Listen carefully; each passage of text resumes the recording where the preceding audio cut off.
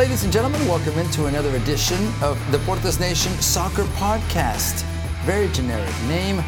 We're hoping you can help us also figure out a best name for this new soccer podcast. I'm Alex Parra. Beside me, I welcome in Mr. Victor Araiza. Victor, first of all, good day. How are you? Good, Alex. Always a pleasure talking soccer here with you. And, I think we'll figure out that name thing. But the important thing is we got enough information coming out and we have plenty to talk about. We certainly do. And also, Victor, before we get started on the second edition, the second episode, I wanted to thank all the people that have been following us, that have been wishing us well. Our mothers love what we do, and we're very proud that they're supporting us. Lifetime supporters, right? Lifetime, yeah. The problem is when we don't show up for the meal, and then maybe they don't support us, but they'll always be there. Friends, family, we really appreciate all of your support. Victor, why don't we get started with the MLS team in Houston, the Houston Dynamo. Successful week, I would say, overall. Midweek at home at Shell Energy Stadium, finding a way to beat Columbus Crew 2-0. Solid effort. Ben also talking about the depth of his team, a team that's currently in the playoff picture.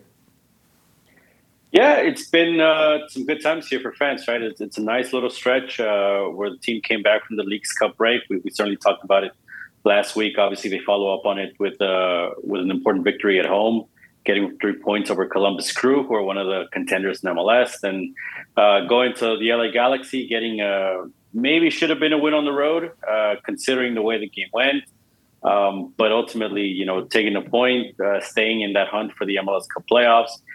There's the international break now, so they'll have a little bit of time to regroup, which I think it's another benefit, right? Another little break that benefits the team, and it's going to be a tough stretch coming back. In about 3 weeks of 2 games a week before they break again, and then they'll have that final game. So it looks like they're in the mix for the playoffs. Let's hope it turns out that way, because it certainly seems like that should be the way they end up. What do you attribute the change to, the finding a way to win? So many coaches say winning's not easy. You don't take it for granted. It takes building a culture. You've lived this with the Houston Dynamo, covering the Dynamo on a day-to-day basis, Victor. It hasn't come easy. It's been years of trial and error, if you will, years of connecting or trying to connect pieces, and then being consistent, something I think we're finally seeing with this Ben Olsen era. And that's a good thing, but what do you attribute it to? Yeah, look, I think certainly the coach has to get some credit for the buy-in, but I think that the biggest difference, respectfully, when we analyze this team, you have Héctor Herrera playing some of his best soccer, at least since he arrived in Major League Soccer, and you have a great midfield with the combination of Alberto Carrasquilla, obviously both of them the previous two best players of the Gold Cup, Arturo, who has been a big improvement over the previous Matias Vera, and that has helped all phases, right? That has helped the defensive phase, that has helped, the attack as well. Herrera obviously having the most assists. I believe it's tied in MLS. He's a league leader, so at the moment. So I think, to me, that is the biggest difference, right? If the previous coaches had these kinds of players or this midfield, I think that would change a lot. Because I think a lot of the same themes have been going on for years and years, right? Where we get told, well, there's chances being created, they're just not putting them in the back of the net. Well, some of these have been going in these past few games, and I think a lot of it has to be that leader in Herrera. Now, Ben Olsen is also a part of this. He's been in this league before, as you know, with DC United as a coach. He's played in this league. Is that a factor, Victor? We hear so much of getting to knowing the style and or the teams in the league in MLS and how that's different, for instance, to Liga MX or playing in Serie A. And I get it. You have to have an idea of the way those worlds work. But why is it Ben Olsen's now in this position? And also behind that, what is Pat Onsted's role in all of this? Because both of them together are really building this team. And to me, this was Pat Onsted's make or break year, to be honest with you. And he knew that. He went into it knowing, look, I've got to now start showing results. I've had just enough time so that pressure should be there. Yeah, I think the biggest thing is there is a good what's maybe the right word I'm looking for? Rhythm between everybody, right? I mean, it's a complete buy-in from, or I should say, combination between the head coach, right, the general manager, and then you could even go all the way up to the owner. I think they're all on the same page. We put it that way. I think when we analyzed last year, certainly at the end of the year, some of the interviews, right, it sounded like maybe the coach Nagamura and the GM Onstead were on the same page. Maybe that's what led to his firing. Certainly, I don't know if that was exactly the case with the previous, tandem with Matt Jordan and Tab Ramos. So I think that's the biggest thing, right? They all have each other's back. There is that camaraderie, right? I mean, Ben Olsen gave Pat Onstead his first job in the coaching gig, goalkeeper coach in DC United. Sure. Now, they're a bit in reverse. And I think that to me is the biggest thing, right? There's that unity there, which in turn kind of, makes it to where, look, we're all on the same page. Are you guys all on the same page here, right? We saw, players that didn't fit in this year, maybe like a Sebastian Ferreira. He got sent out, right? And they've given some of the other players like Corey Baird more minutes. And then in turn, obviously, more minutes leads to a little better play. I think to me that's pretty much it, right? They're all in the same hemisphere. And that helps, obviously, being on the same page, to use a cliche, Victor, is part of any organization, of any team effort. And so far, so good, at least as far as Ben Olsen goes. I think it is now realistic to start thinking this team can make the playoffs. It's a team that's finding depth. It's picking up points away. I know for many years when I was part of the broadcast team in Spanish, getting a victory on the road was just unheard of. There was so many, I don't want to use the word excuses. There were so many explanations as to why that didn't happen. Right. But I honestly, I mean, the biggest thing this year too is just, and it was in 2017 when they made the playoffs, is that strong home record, which again, they haven't been able to replicate in previous years. If you want to talk about the road, I mean, I think last year they probably had a better start to it again with Nagamura, and it seemed like that stuff was going to change. It is I think time will tell, right? Because I think it also helps that there has been winning results at first, with the Hell in the Shell, playing at home.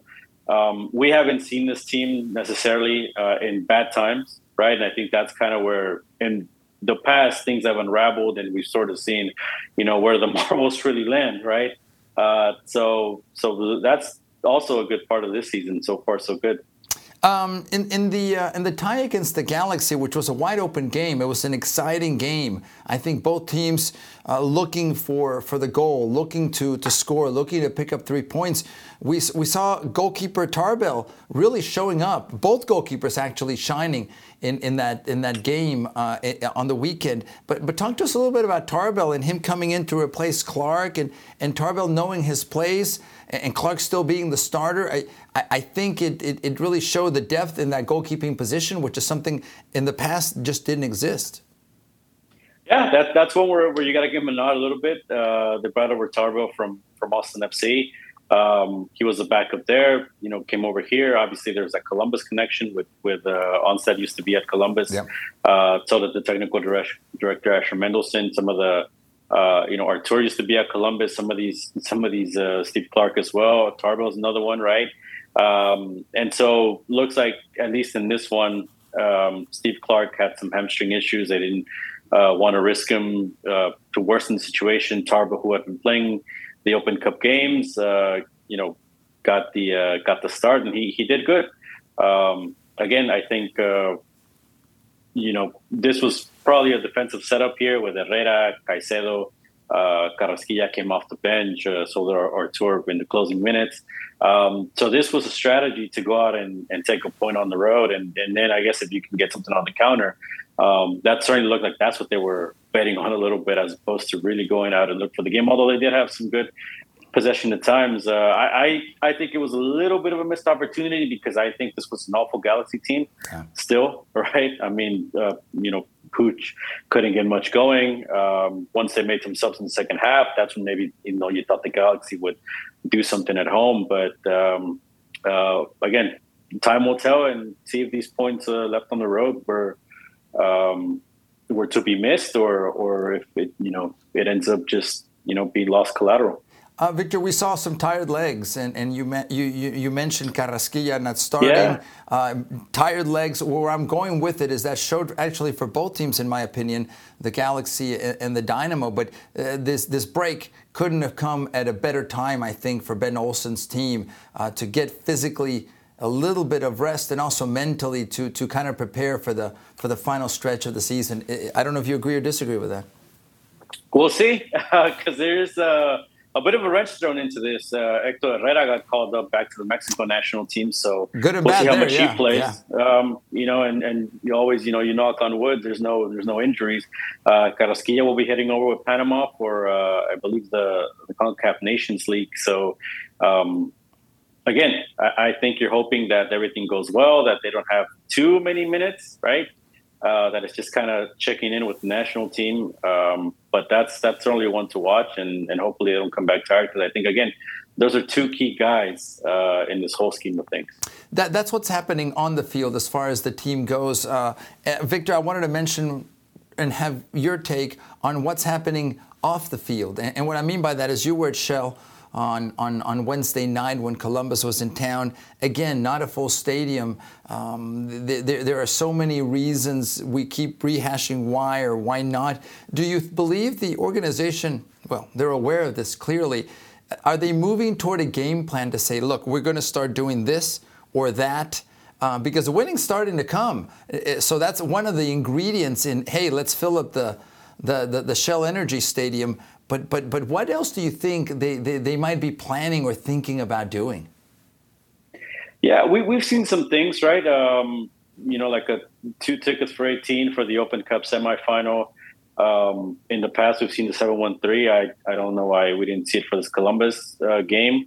There was something going around, like concessions at a discount, but I think to get into the building is still. And I mean, there's different tiers, right? So I mean, you could probably get in for about $20 or something like that. Daniel Mejia, who does the Spanish commentating, he has this good saying where he's like, quítenle el amor a los $20, váyanse al estadio, right? Like, take the love away from $20, just get to the stadium. Sure. I don't, that's part of it. But I see the other part of it too is I think when your Spanish commentators doing more marketing than the team, I think that's always kind of been the story of Houston Dynamo. It's the fans. It's sometimes even the media that covers the game. I'm not talking about just media in general. I'm talking about guys like you and me that have been consistently trying to get this team to be a winner. And besides that, I mean, I don't know if there's much of a push. I'd like to sit here and tell you that there's a strategy, right? But it's almost like there is, but it's moving at a snail's pace, right? It's not where it needs to be. And I think that comes from the top. That comes from the owner, having the right people in place. That comes from wanting to get after it sooner rather than later. And hopefully we start to see that. Again, I think we mentioned it last week. While everything kind of seems rosy, right, and in orange, because of the Open Cup final, they're in playoff positioning. There's season ticket members here, telling us about change in ticket reps, right? The ongoing change in staff, like we've seen in the past as well, which is why, for me, it's almost deja vu with some of these things. Right. And hopefully there is some consistency in those departments, and hopefully there is a bigger push in those departments to get people out to games if indeed they're interested. I don't see, again, why it's not the case. If they get to the playoffs, I'm sure they'll get some people in the building for the playoff games. But then what, right? Where does it go from there? There's no build. Perfect example I'll bring real quick, the Houston Dash, right? Yep. They had a big crowd for the playoff game, the biggest crowd they've had. They billed it as a sellout, though it wasn't necessarily completely full. But then what has been done on top of that, right? I mean, and that's always the story with this team. So it's, and again, if we want to go deeper, which I'm sure we don't have enough time for, but, it's 10 years of just the club downhill decline. You don't just undo that in a couple of months. And I still think even the team could do a little bit more in trying to get out there. With Victor Araiza, I'm Alex Parra, talking here on Deportes Nation about soccer. Soccer starting off with the MLS, with the Houston Dynamo. And let me throw something at you, Victor, that I think is a factor. I think you correctly have mentioned the years, I'm going to use this term, of neglect for this team. The years of neglect from ownership, previous ownership, when it comes to player signings, when it comes to community engagement, when it comes to building something within the community. And I think a big part of it is something I live in another world, which is the youth soccer landscape. The experiment, I'm going to call it that, to use a good term, of having a relationship with the Dynamo Dash Youth Soccer Club, which now has been discontinued. It no longer exists. That was, and it's on the record for many clubs saying, look, you're competing directly against us in so many ways. How can you do that and then give us a call and ask us to buy season tickets? There was no logic to the long play here. And what I mean by that is they need to be leaders in our community. To me, Shell Stadium should be the cathedral to soccer in our town. And It hasn't been. And it hasn't been. So clearly, there's a lot of work to be done. It's not going to be solved in 1 year. And it's not going to be solved, to be honest with you. I'm going to go out this far. Even with winning an MLS championship, there's a lot more work that needs to be done beyond the first team and the first team's wins or losses or points in the standings. Well, I think they're far from competing for an MLS championship to start there. Right. But no, I agree. And the other thing is, the bigger question, honestly, is, do they even want to be that link? Yeah. Do they even care to be? I think what everybody here in the Houston soccer community sees the potential for them to be. Like you mentioned, the years of neglect. For the time being, I think the new owner, Ted Siegel, has a bit of benefit of the doubt because, he can say, well, it's 2 years, things, move in a process or in phases. Okay. And you can buy some of that. But I do think that, I'm a little bit harsher than most. I do think he's neglecting that side of it now. I'll go out there and say it, because I don't think there is a priority being put on some of these areas. I know there's some buzzwords, right? Like community that gets thrown around, especially with the use of what they're doing with Dynamo charities. And like I said, I commend the efforts that are being done, but I think there could be more being done still. Stuff that doesn't cost $1 million, right? Stuff that doesn't cost money. Just, getting out of the building, doing the customer service. Again, maybe putting in the human resources into some of these efforts. I think those things would do more for this team than fixing some seats in the stadium. But,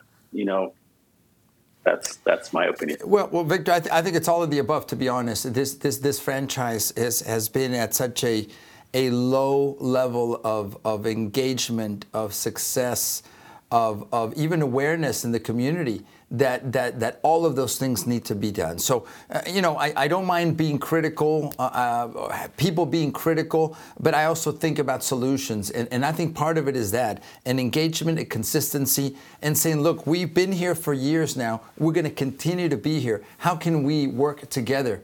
Soccer community, whether that's adult leagues, whether that's youth leagues, whether that's with colleges and universities.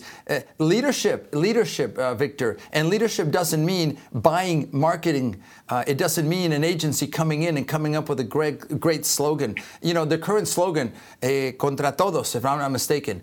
Hashtag contra todos, against everyone. Well, I'm sure they paid somebody a lot of money for that one, and everyone can be critical of it. I hope not.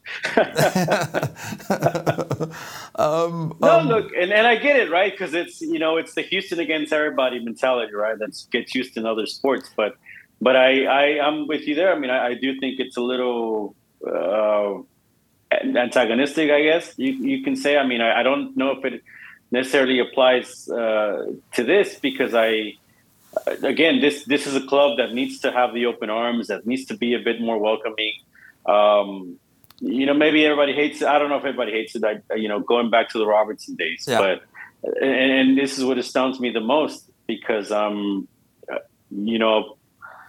in those days, right? What was the thing? But where the team didn't know its future, didn't know if it was going to stay in Houston, wanted people to support here, not have happened what happened to the club in San Jose. So the Chings, the Onstads, all these guys were, as accessible as can be.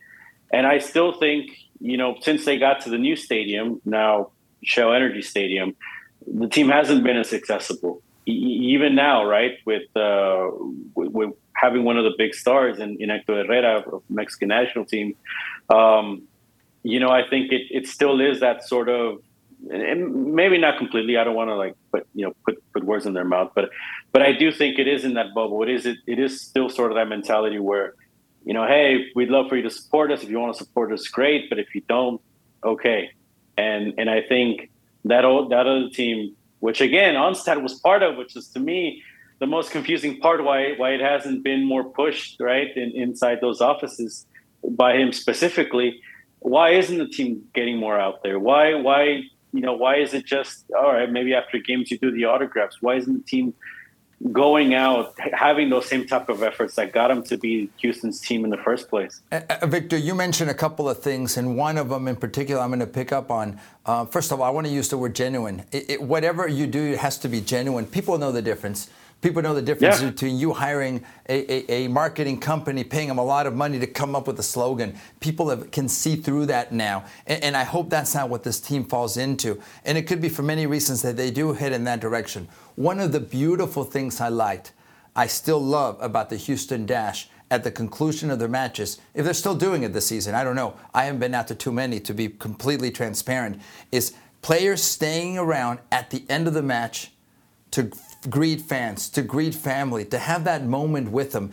Do you know how far that goes? And that loyalty and the bond that's built between team and fan is huge. I don't think the Houston Dynamo are so big that they couldn't or shouldn't be doing that. I think to the contrary, unless there's league rules, Victor, and it's not allowed, and maybe, we can't do that because then we'd have to do it in Miami, and do you think Messi's going to sit around and sign autographs? Maybe that's the explanation for that, but having that closeness, that proximity to fans, to me is huge. It endears yourself to fans, and I think it keeps people coming back. How can we bring that love, like you said, at Robertson, that many of us lived? It was huge. For many people, this was my team. It was an opportunity to be part of something together. There's still a lot of fans that feel that. I don't know if the organization understands that and has a way to use that energy. I don't think they do, Alex. I don't think these are things they talk about. And I don't think they're going to welcome us into any of these meetings to be proven wrong. But I don't think these things are being talked about, right? I think when something bothers them, that gets talked about. Sure. But I don't think, like you said, these kinds of things, again, in the old stadium, there was a, certain section behind, and maybe it was just the way that Robertson was, right? And maybe it's up to somebody, again, maybe the owner or somebody the owner appoints, to figure out what's the best way. Again, that Columbus game the other night, there was some kids, there was some fans that wanted an HH autograph and maybe don't have the knowledge or the wherewithal to know, hey, go stand by the tunnel, right? Or go run over by the tunnel, and that's the best place to get autographs. Mm-hmm. They're kind of just there yelling, and nobody comes over to them, and it doesn't happen, right? And I'm not saying, all right, you need to. Maybe you do. I don't know. Maybe a more demanding owner would say, hey, I need all of you guys to make the rounds because you're not popular in this town. The people that we have, we got to treat them with some tender, loving care. I don't know, right? I don't know if that's necessarily the approach, but I do think there's certainly more that can be done that, again, doesn't cost doesn't cost a lot of money, right? It's just time. It's just putting it together. The post-game autograph stuff, right? I think I've seen it sort of on and off. Really, it's only 3 players at a time, right? Again, it's not like Robertson days where you just stand there and that's the exit or something like that. The alumni stuff was great last year as a start, and I don't think. I mean, we saw it for the Open Cup, but I don't think we saw. So all these things are kind of like trials, Victor, but there's nothing specific. Yeah. There's no strategy. Well, there's no strategy, it seems. But also, Victor, I think when you talk about the alumni, guys like me remember them. I interacted with them. You remember them because you cover the team. There's an entire generation, Victor, that have no idea who these players were. They have no idea who Dominic Kinnear is. They have no idea that even the Dynamo won championships. There's a complete disconnect in that era. That era has come and gone for many people, and it's like, okay, well, I don't know about that. They played at U of H, at Robertson. What does that even mean? And I think it's part of building a legacy, building a tradition. We're going to talk about a tradition in a few minutes with U of H and Rice. It's something that needs to be nurtured and worked on. I think regardless of the final score, for people now to start thinking, I used to go to the Dynamo games when I was young. Now I'm taking my young son or daughter to the matches. I think that's something to work on. That's something that can bind you to the city as an organization. Again, I'm not an expert. I don't pretend to be one. But I think to me these things are no-brainers, Victor. Is the organization thinking about these things? I don't know. I don't think so, and it's and of course they're one of several teams in MLS that have that problem. There's also teams in MLS that have set that standard, right? The Seattle's, Portland's, Kansas City. When you go to these stadiums around the league, you see the history, right? You get reminded of it. It's not lost, to your point, and absolutely. I mean, we can have a whole day's worth of podcast speaking of what isn't being done and ideas of and again, but I think the biggest thing too is just you and I don't have the power to implement it. Ted Siegel does, the people he hires does, and if they don't care to do it, then nobody's going to do it. Sure. Well, talking a little bit Houston Dynamo, maybe a lot of Houston Dynamo here on our soccer podcast. Alex Parra, Victor Araiza. I mentioned the tradition that maybe should continue in our city. Victor, I go back to it as an old man in 1987 when I first arrived in the city full-time. It was the dark ages of soccer. I still remember Pelé coming to I think it was Tully Stadium, an HISD stadium, maybe 500 people showing up to be there for Pelé and friendlies. And I mention that because things have still gotten so much better. I'm an optimist, Victor, when it comes to where we are. We can be critical of an organization because we want them to improve, but these are still good moments for our city. And I wanted to kind of switch gears, if you don't mind, to the match that you and I were at this past Thursday night at Rice University. 18 times the University of Houston have played Rice in women's college soccer, an amazing environment. And to me, it's just years ahead of what I lived with when I was much younger. Yeah, and that's kind of where we want to be, right? And again, not to knock too much on the Dynamo and Dash, right? But I mean, they should be present at these games, right? They should be involved with this and tie it in some way or form, not to steal the spotlight, but to accent the game itself, right? To put a shine on it as well. And there's some, there's things these programs could be doing more as well. But I think it's all a work in progress. It saddens me a little because, again, just finishing off with the Dynamo stuff, like you said, if they don't even touch their own history, that's a whole another conversation, just the history that came before them. It's almost like it doesn't exist. Yeah. And I just remembered, because you're mentioning Pelé, other teams around the league put pictures of, when he passed away, they put pictures up of, whenever he played in Portland or whenever he was in Atlanta.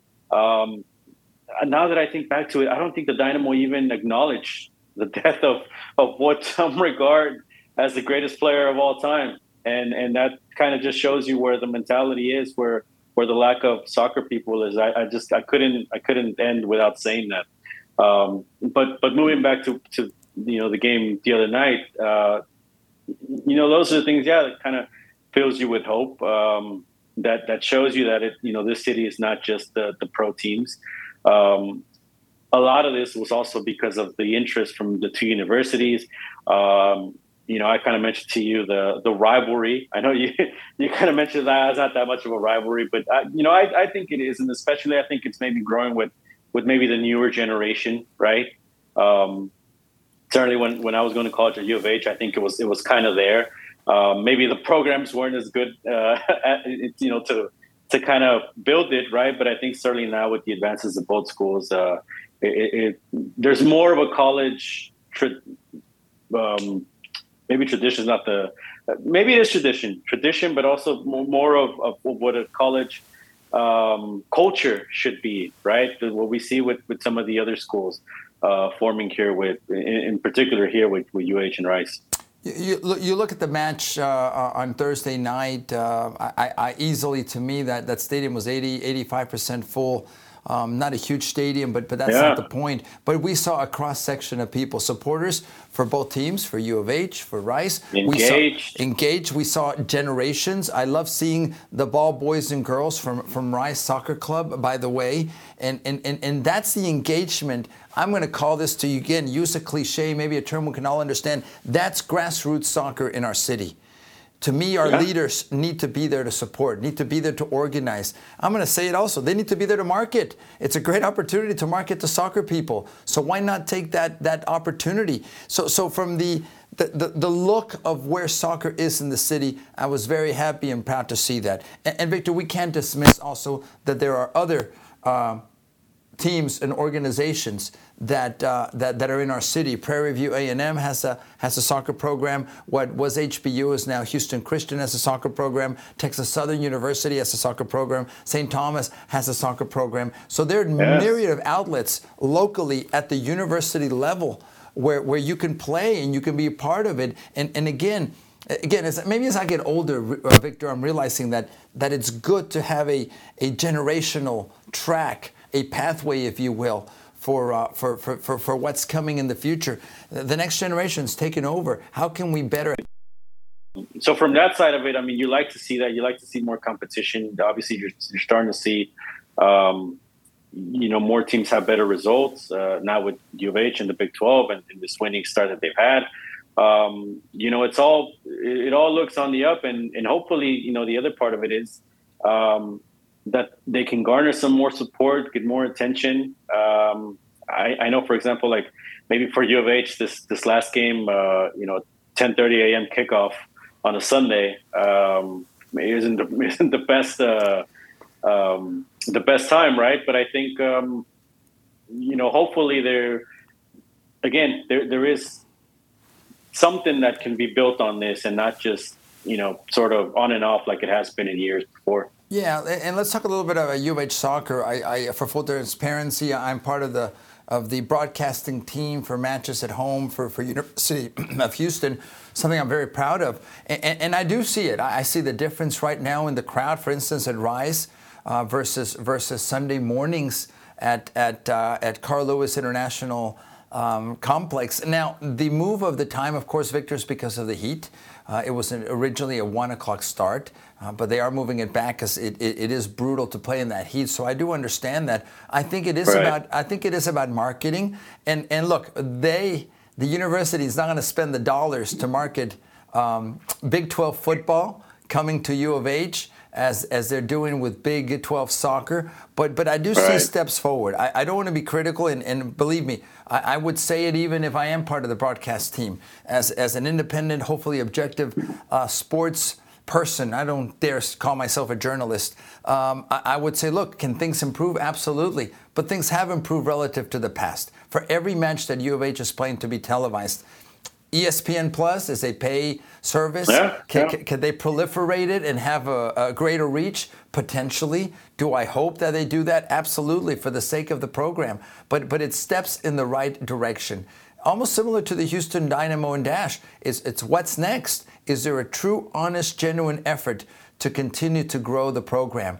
I think what Jaime Frias is doing on the field Victor, is huge. That team is undefeated. That team is playing very well. In their last match, 7-1 was the final score, beating Louisiana Tech. 7 different players scoring. So as the team gets ready for, to me, the real test, which is going to be Big 12 play, it's a team that apparently is headed in the right direction. No, absolutely. I mean, you spoke of the game earlier in the week. The quality of some of these goals were great. You can go on the highlights of some of these, these teams, their social media. You can see the highlights of some of these goals. I mean, it's some good soccer to see, and then hopefully they can get some good results, because I think, maybe some of the other teams maybe underachieving, right? I think hopefully soon we can start having some contenders from Texas for that national championship. I don't see a reason why we can't. So it'll be interesting to see U of H as they get into Big 12 play in the next couple of weeks, and see how they do against the Texases of the world, the Baylors, the Oklahomas, the Texas Techs. I think those will be some of the true indicators of where this team is relative to that level of competition. Labor Day weekend, we're wrapping it up, and traditionally, Victor, this is a time when Labor Day tournaments are played in youth soccer as they get ready, as youth teams, youth clubs get ready for the start of the season, which is traditionally the weekend after Labor Day. But one of the things, and for full disclosure, again, I'm a director of a soccer club, SG1 Soccer Club in Houston. We are worried and concerned about the weather. Victor, it's gotten extremely hot, as all of you know. I believe now we've had 40-plus days of record highs, so that speaks to it. Do we ever get used to this? I don't know. But my point in combining the heat and youth soccer is that this is played now year-round. And weather is something we have to be aware of and be conscious of. And also, at the youth level, Victor, our kids are playing year-round. Our kids are playing 2 or 3 matches per day. Is that good? Is that bad? We have this debate internally. There are some teams that are able to do that, some players, others that maybe aren't or aren't quite ready. And it depends on age and other factors. But in general, how do you see the proliferation of the youth tournament? Youth tournaments, Victor, have become big business. Almost every weekend in major cities, you have entities that are coming in and organizing tournaments. And tournaments are not inexpensive. Parents now travel and go out of town. Again, we as a club also manage the right time, the right place, the level of competition. But in general, you've seen a big turnaround, Victor, from youth leagues that were local, and maybe once in a while there was travel outside. Now that's happening more and more frequently. Yeah, like you said, it's big business, right? I think that's just part of the way the sport has been commercialized. And I mean, I think, what's the right balance? I think maybe that's the question you're probably asking. I agree. Like, if you're saying that if the temperature is a factor, then should teams be playing? Was it 4 games that's packed in the weekend, or you're playing, group stage in the day, and then you're playing semifinals, finals over the next couple of days? Obviously, like you mentioned, the travel, the expenses. But I don't think that's going to change anytime soon, right? And ultimately, what's the right thing to do? I think that's part of why U.S. soccer is in place, right? That's part of the things that they have to oversee and see if the right measures are in place in different parts of the country. Yeah, well, look, Victor, I think that's the balance. Certainly at SG1, we're always searching to find that balance, preparing teams for our leagues. Tournaments have become also a great place to get maybe some competition that you don't normally see week in and week out. And it really is a balance of things in the preparation. And look, I grew up in the old days where we played maybe 1 match a week. And now even at the professional level, you're playing 2, even 3 matches sometimes per week. That takes its toll physically and mentally on teams. And at the youth level, you now have junior high soccer, Victor. You have, of course, high school soccer. There are some players that are playing year-round. There are some players that are playing on multiple teams year-round, getting private coaching, getting physical training. And it speaks to, and this is where I'm going with this, Victor, that we didn't have, quote-unquote, these problems in the past, but I think it shows the growth, if you call it a problem, this situation. It shows the growth of the sport. And it's headed in that direction. It's already there. I hear criticism about the pay-to-play model, but the appetite is there for families. And Victor, look, I'm a defender of pay-to-play. Our club is pay-to-play in that sense. But I also ask myself, where are we going to be able to find facilities, qualified coaches? The Federation, you mentioned U.S. Soccer, they're not providing that pro bono. Local and state governments aren't providing that pro bono. It's partly business, like other sports, Victor. You know how much money is spent in almost every sport for kids that are trying to be competitive and get to the next level. So I think people don't see the full picture, at least from my perspective, when it comes to that argument. Yeah, and again, I think that's the thing, that there's several different perspectives, right? Certainly, a lot of these soccer clubs are based in suburbs, right?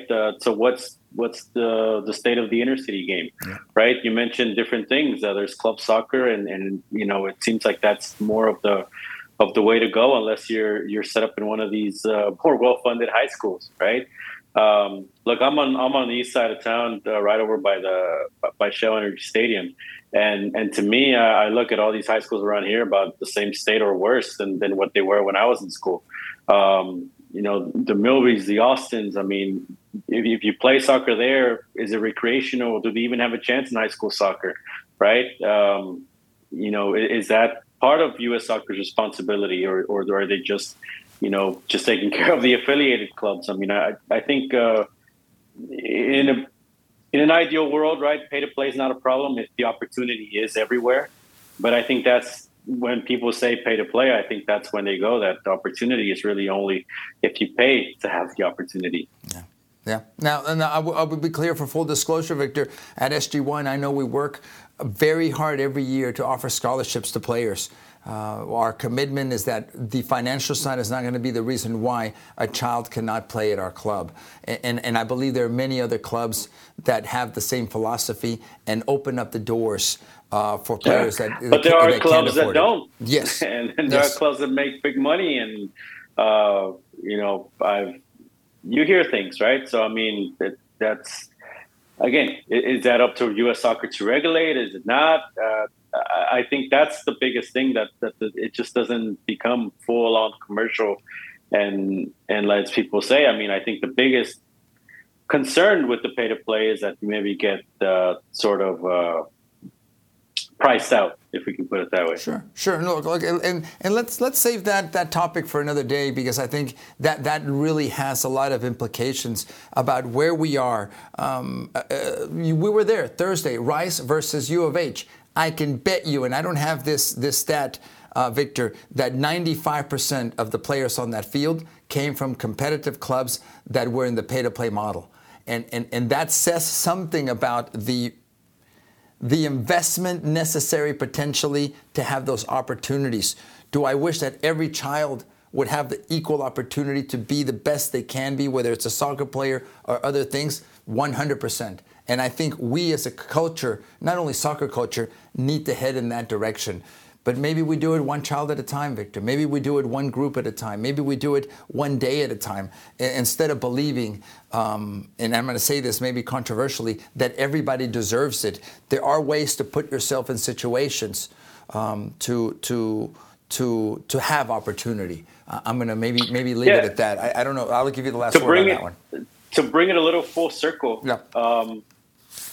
if the Dynamo and Dash had their ducks in a row with some of the other things, right, that they've struggled with, the competition on the field, just that side of it, then you can start to say, or even, I guess maybe regardless of that, but I think they could be the equalizer, right, in this community with the fundings that they have, with getting some of these schools here locally to have better programs, but you don't see that, right? The Dynamo Dash thing, I think you mentioned, everything I've seen from that program was that it was a big divider in the community. And again, the way that it was positioned by the team itself, I don't think tells the full story. And I think, I'm sure we'll have time to get to some of that, but just those are the things where, again, the pro club in town can be the great equalizer, the great connector to to growing the sport in the city. Maybe also the city itself, right? Harris County Sports Authority with the World Cup coming up, and I know they got to do some things in the community for as part of the bid and all that stuff. Maybe we can see some programs from that trickle into some of these communities, but we'll see. But look, I go back to it, Victor. No matter what anybody does, to me, it has to be genuine. It has to be consistent. Otherwise, it's just a marketing tool. And I've seen that so many times. Announcing this big undertaking, at least big relative to what they're spending. And look what we're doing for the community. And I love more fields. I love more facilities. It's all great. Keep doing it. And don't necessarily put out a press release. Do it because it's the right thing. I think that's the balance in all of this.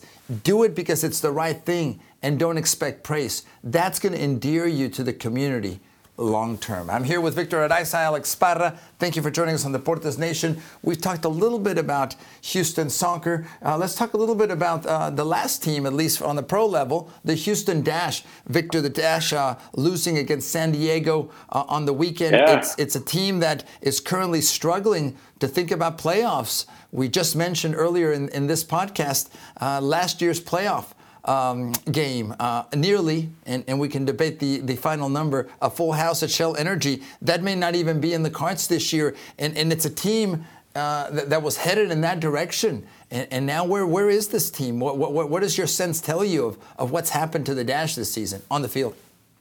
Well, it's not a surprise. If you think about it, they may have looked out last year, right? Because I think they had the whole Clarkson thing where they ended up bringing in Juan Carlos Amoros as the coach, as the interim. Who did a great job. He got them to the playoffs for the first time ever, and I still don't understand why they didn't keep the guy. I mean, I don't think there's that. I can't imagine he demanded $1 gazillion, to stay on board, right? But for whatever reason, apparently they didn't meet eye to eye. Now he's with Gotham, and they seem to be heading towards the playoffs. Certainly a better situation for him. The Dash wanted to go with Sam Blatey and start fresh. But then just, when you kind of start, going into the team, similar to the Dynamo, right? They had a goal scorer last year in Ebony Salmon. That with the change system this year is just basically out of the picture. She wasn't even in this last game. And so I think, some of these moves, it's not hard to see. We've seen their scoring struggles. They're sort of out of the playoff picture now. I guess it's kind of like MLS where, like half of the league gets in, so they're technically not eliminated. But, sure. But I think obviously if this was a Dynamo itself, if this was the men's team, if this was a team considered more important in the city, there'd be bigger pressure. There'd be a bigger spotlight. Instead, it's kind of just wait and see, and nobody's really talking about the Houston Dash. No, they're not, and that's one of the problems I have of what the thinking is. Not returning back to what are we doing with the community? How are we integrating ourselves to the community? The Latina players that we have on the team, are they out there in the community? Are they helping us grow this? And look, I'm going to say this, and I'm probably going to get a nasty email about this.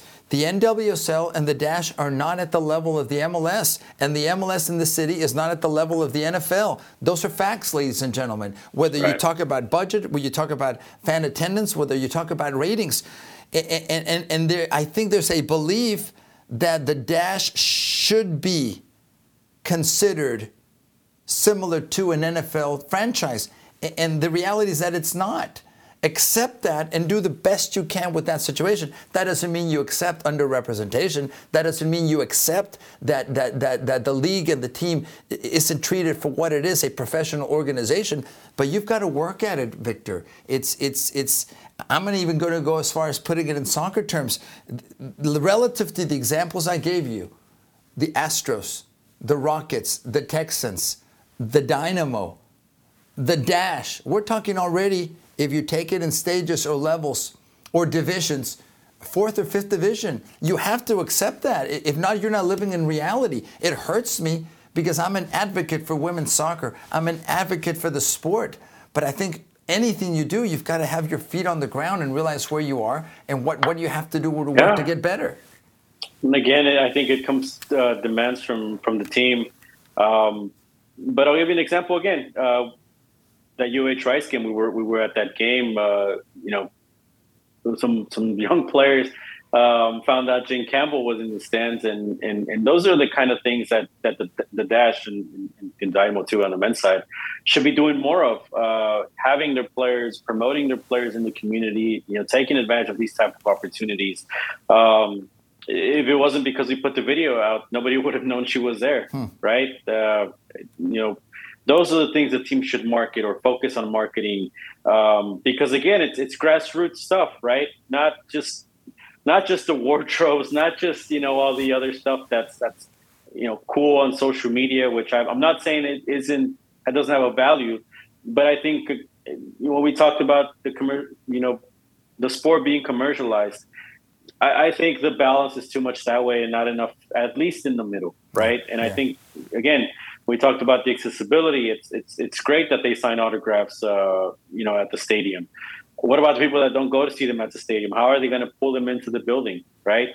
I get told that there's some tickets to give away, and maybe that helps to boost the attendance. I mean, I don't know if that's still what's going on today, but I mean, okay, that's great, because you get people in the building and it helps concessions and merchandise sales and all that. But is that a sustainable model? How do you build on those visits, right? How do you grow the game? How do you get people to come back? Yeah. I mean, same problems that Dynamo have, and I think it just kind of flips over, and again, you have less hands on deck than what you do with the men's team, which is what I think. If we treated it like one of the other teams, we'd be putting a lot more criticism, a lot more pressure on why the Houston Dash aren't having a product that's up to par. I'll mention to you real quick, because I like this idea of the broadcast on AT&T Sportsnet, but I hate it. Every time I listen, there's always a glitch. There's always something. There's always something wrong. And I know nobody ever wants to put that out. Nobody ever wants to dunk on the Dash, but I mean, again, these kinds of little production failures, right? Where you're hearing the commentators on during the commercial break because it's a hot mic, and or you're hearing static on the broadcast. It's either do something right or don't do it at all, right? This wouldn't be acceptable for an Astros broadcast. This wouldn't be acceptable for a Rockets or a Texans broadcast. Why is it acceptable for the Houston Dash? Those kinds of things, right? And I'm just talking about the broadcast in particular. There's other aspects of the organization where it's the same thing, and it's certainly if we get to the sporting side of things and why the results aren't better results, more winning results for a team that should be talking about a second consecutive playoff appearance and not being out of the mix. Victor, look, I think everything you said is spot on. And I know you, and hopefully, ladies and gentlemen, you get to know me as well. This comes from a place of caring. This comes from a place of how can we do better because we love this sport. But I think that's part of it. Learning to accept criticism, learning also to listen to the community. Don't necessarily listen to Alex Parra. Listen to others. There's plenty of voices out there. And look, I want to close on an optimistic note, though, Victor, because to me this week was full of soccer-related news in our city. The Dynamo playing, the Dash playing away, of course, Houston playing Rice in women's college soccer. Relative to what I've lived in the city, these are good times. The product that's out there, Labor Day tournament with thousands of children playing the sport and playing in tournaments. There's so much more positive than negative. I certainly believe in being genuine about how can we all come together and do this better, because we can, because we that love the sport shouldn't accept anymore that, well, we're not quite as good as. No, I think those days have changed. Earlier, and I don't think I'm being hypocritical when I say the levels of the NFL to the NWSL, but it doesn't mean we have to hide who we are. We have to come together to be stronger, Victor. And that's where I'm struggling to find a way to do it. Even at our club level, how do we come together with other youth clubs? How do we come together with universities? How do we come together with the pro teams? That's what we should be working at. But there's also within our soccer community and our culture, Victor, too much jealousy, too much lack of trust. And that's part of the problem in Houston. And I think that's maybe something for another day where we talk to others and get voices about why we've never come together as a soccer city. And it's a shame. But I think it's the reality, certainly the reality I've lived since the 80s here in Houston, Victor. I'll let you have the last word. Oh, couldn't have said it better. Again, you say it's more positive, negative. It is, but in many ways, it's still just the bare minimum. Yeah. And that's where, I mean, it could still be a whole lot better. And if we had people that raise the bar, I mean, just think of what the city could be. Absolutely. Absolutely. As we wrap up the show today, we want to thank all of you for being with us. And Victor, let's talk quickly about the break, the international break. There are some friendlies going on. USA playing 2 matches in Minnesota. Mexico playing matches also in the United States. Mexico taking on, I believe, Australia and Uzbekistan. I'm interested to see what happens there. But once again, the Mexican national team playing at home at the AT&T Stadium in Dallas. Yeah, they're up in Dallas, and then they're over in Atlanta, and I think they're coming back in October, so they have to make the rounds. Again, we talk about the commercialization of the sport. Mexico playing in the United States home game, so that's part of it. Obviously, the USA, you mentioned Minnesota. I think the first game also in St. Louis, so that'll be a special moment, even if it's also against Uzbekistan. World Cup qualifiers starting for some countries, like Argentina, who's calling up 3 players from the MLS. One of them, obviously, Messi, and the other 2, FC Dallas' Alan Velasco, Thiago Almada from Atlanta, who obviously was part of that World Cup roster. A lot of soccer coming our way as we got Copa America next year. We have the World Cup here in 2026, and then again, Women's World Cup still TBD. So we'll see where that is in 2027. Where that goes. Before we wrap up, ladies and gentlemen, friends that follow us, send us your questions, your comments. You can find us on social media. We'd love to hear from you. Number one, are you enjoying this podcast? We have a long version, which you'll probably hear via audio. Then we have shorter segments. We're chopping it via video. So, well, maybe you'll see Victor a lot more than this old guy over here. But we enjoy doing this, and we also want to make sure we include you. Victor, as we wrap up, what are you looking forward to this coming week before we do our next podcast? NWSL continues, if I'm not mistaken. MLS taking a break, so we'll watch international friendlies. Some more college soccer going on. A lot of it. Again, these are good times for soccer in our city, in our state, and I couldn't be more excited about what's here and what's to come. Yeah, a lot of what you said, all of the above, especially the international soccer coming up. Well, I'm sure there's plenty to talk about from there. There you have it. So, Victor, thanks for being with us. We really, really do appreciate it. More importantly, ladies and gentlemen, friends, thank you for taking the time to be with us and to follow us. So, on behalf of our production team, on behalf of Victor Araiza, I'm Alex Parra. We thank you very much for being with us. And until next time when we meet here on Deportes Nation, this not officially named Soccer Podcast.